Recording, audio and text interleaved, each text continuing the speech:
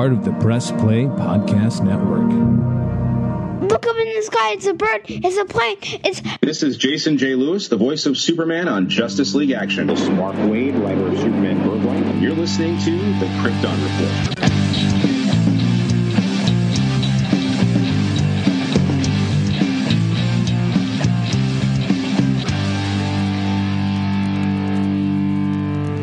So this actor spotlight's me kind of spaced out, and basically a combination of different actors portraying the great and powerful Jor-El.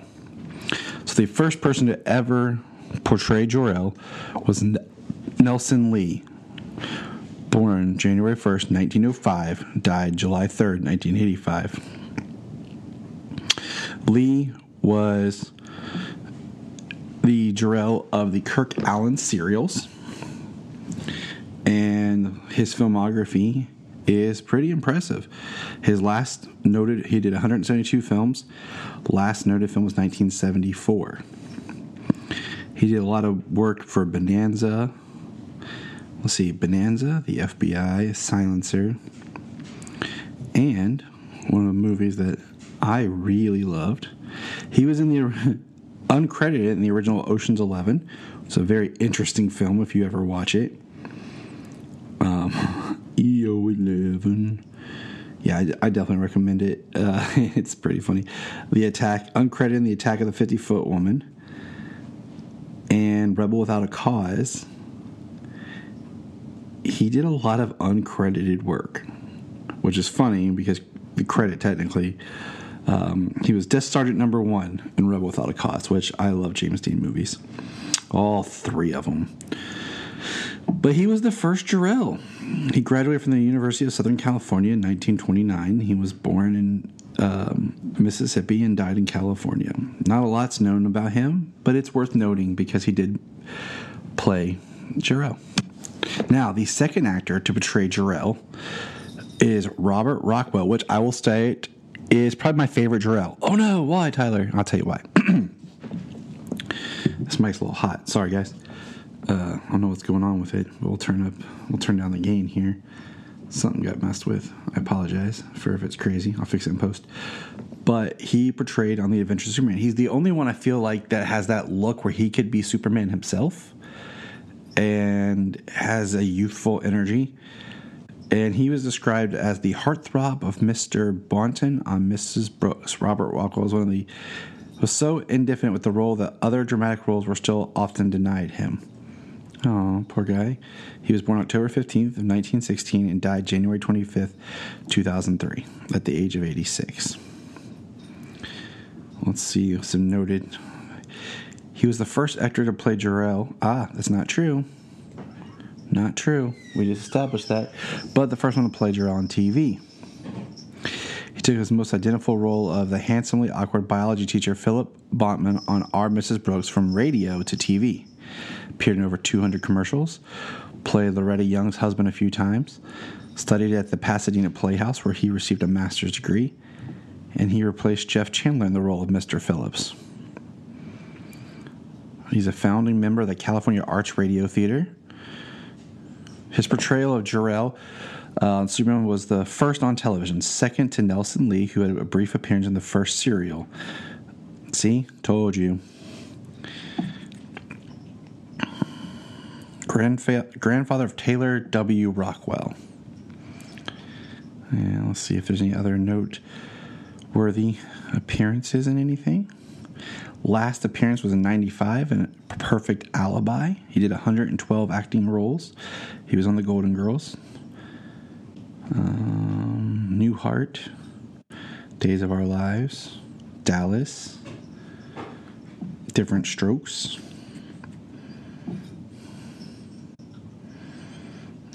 Lassie. Petticoat Junction. Green Acres. Perry Mason. The Lucy Show, Maverick, Old Western, Gunsmoke.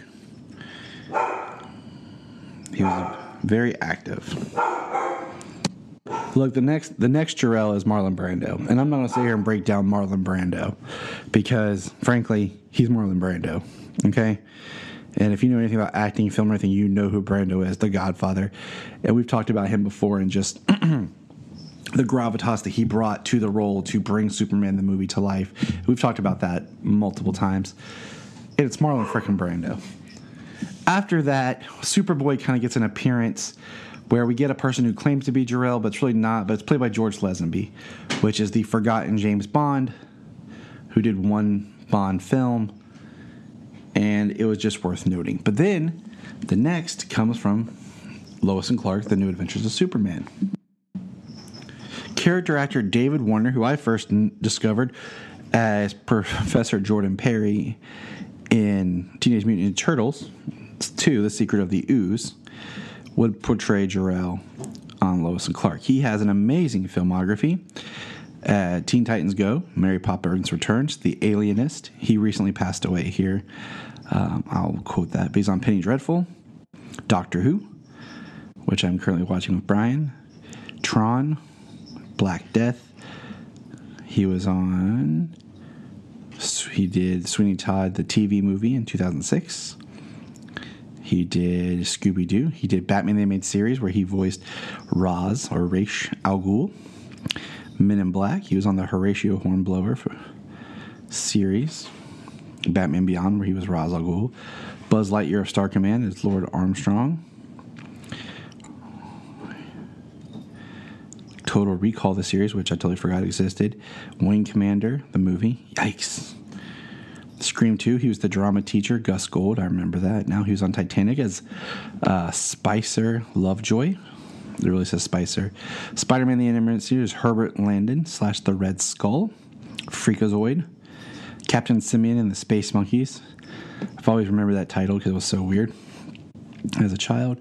Beastmaster 3. Gargoyles, he was the Archmage. And let's see, Mighty Max, Briscoe County Jr., Murder, She Wrote, Dinosaurs, Tales from the Crypt, Diagnosis Murder,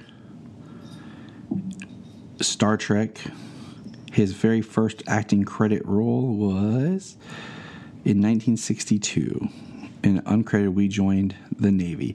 He was born July 29th, 1941, and died this year, July 24th, 2022. Thank you, David, for all your services to the character, but also for your fun quotes from Teenage Mutant Ninja Turtles. I appreciate it. The next Jor-El, which is weird, and I say that because for some reason after Marlon Brando, every Jor-El should be too old to be Superman's dad and be with white hair, is Julian Sands, born July 4th, 1985. He was Jor-El in the latter part of Smallville. And what kills me is in earlier Smallville, they say that Clark looks just like his father. Yeah, Julian Sands and Tom Welling look nothing alike. But Julian has had an interesting filmography, appearing in, what do you call it? I just blanked. I'm looking at Elementary, The Blacklist. He appeared in Dexter. He appeared in Gotham as Gerald Crane. He was in The Girl with the Dragon Tattoo, the David Fincher film. So he has done multiple things and appeared in Castle. He was in Ocean's 13 as Greco Montgomery. The Haunted Airman is a TV movie from 2006. He was with Robert Pattinson. Oh, Pattinson, we love you. But he has done an array of work. Julian does not look like Tom Welling and is not high on my radar for Jor-Els. But he was novelist Anne Rice's first choice to play Lestat in Interview with the Vampire. But a more marquee name, of course, was used. He was introduced to his current wife by John Malkovich, is married to Guinness heiress Evgenia Tchaikovsky. Yeah, I'm not even trying that.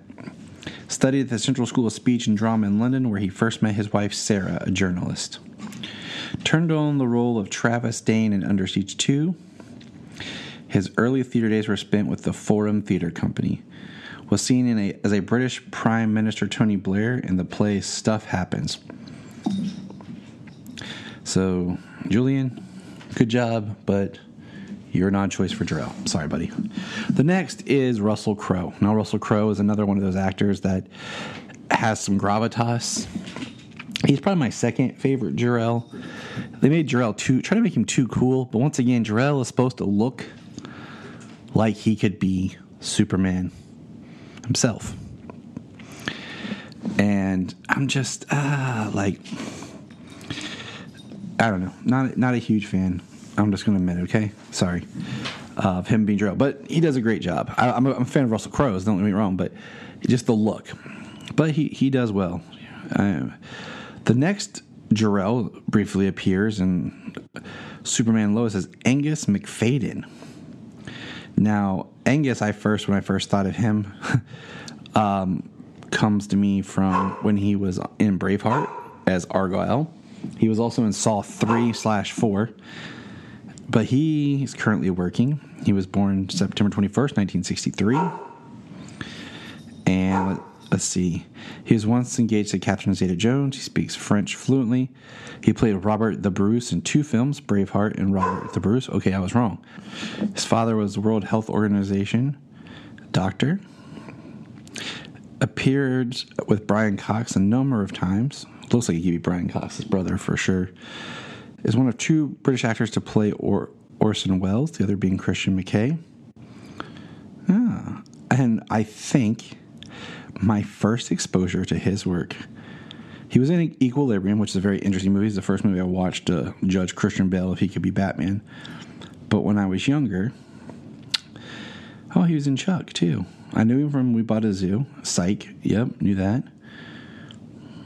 Where is it? Oh, he also appeared in Saw 6 too. But if you understand those films, you would understand why. Time manipulation. Where?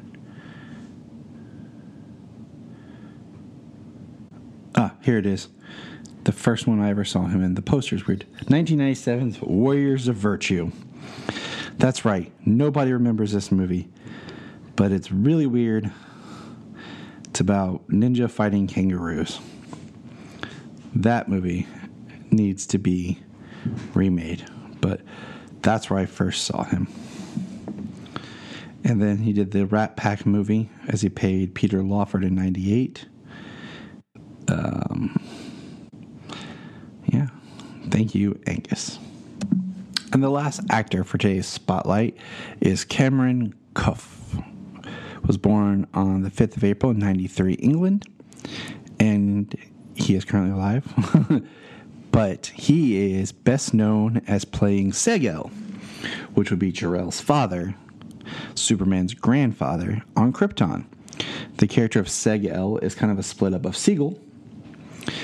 And I thought he deserved a shout out because I'm hoping to one day see him return to the Superman fold in Superman Lois as a connection. But he has not been in many things, the most noteworthy being Krypton. But he should not be forgotten. He is also an American citizen, so he has dual citizenship. He was one of just 15 students out of several hundred applicants and the only American selected for the first class of National Academy of Dramatic Arts at Trinity College in Dublin. Has 3 passports, American, British, and Irish. Member of the Screen Actors Guild and Actors Equity, graduated from prep school in Connecticut. A self-described fan of old films. He lists The Shawshank Redemption, Charlie Chaplin's Modern Times, and Paul Newman movies as among his favorites. So thank you, Cameron, Grandpa L. And that'll wrap this up as my last actor spotlight. We're going to press pause and hear a few words from our other podcasts on Press Play Podcast Network. Hello, Brooks here with the Books with Brooks monthly book club podcast. Here's how Books with Brooks works. We read one book a month, and then we talk about it. classics like Stephen King's The Shining, debut novels like We Are the Brennans by Tracy Lang, and tons of other compelling, life-changing stories, one book and 1 month at a time. So come read along with us and then listen in. If you are like Tyler and James and can't get enough super talk, check out these other podcasts.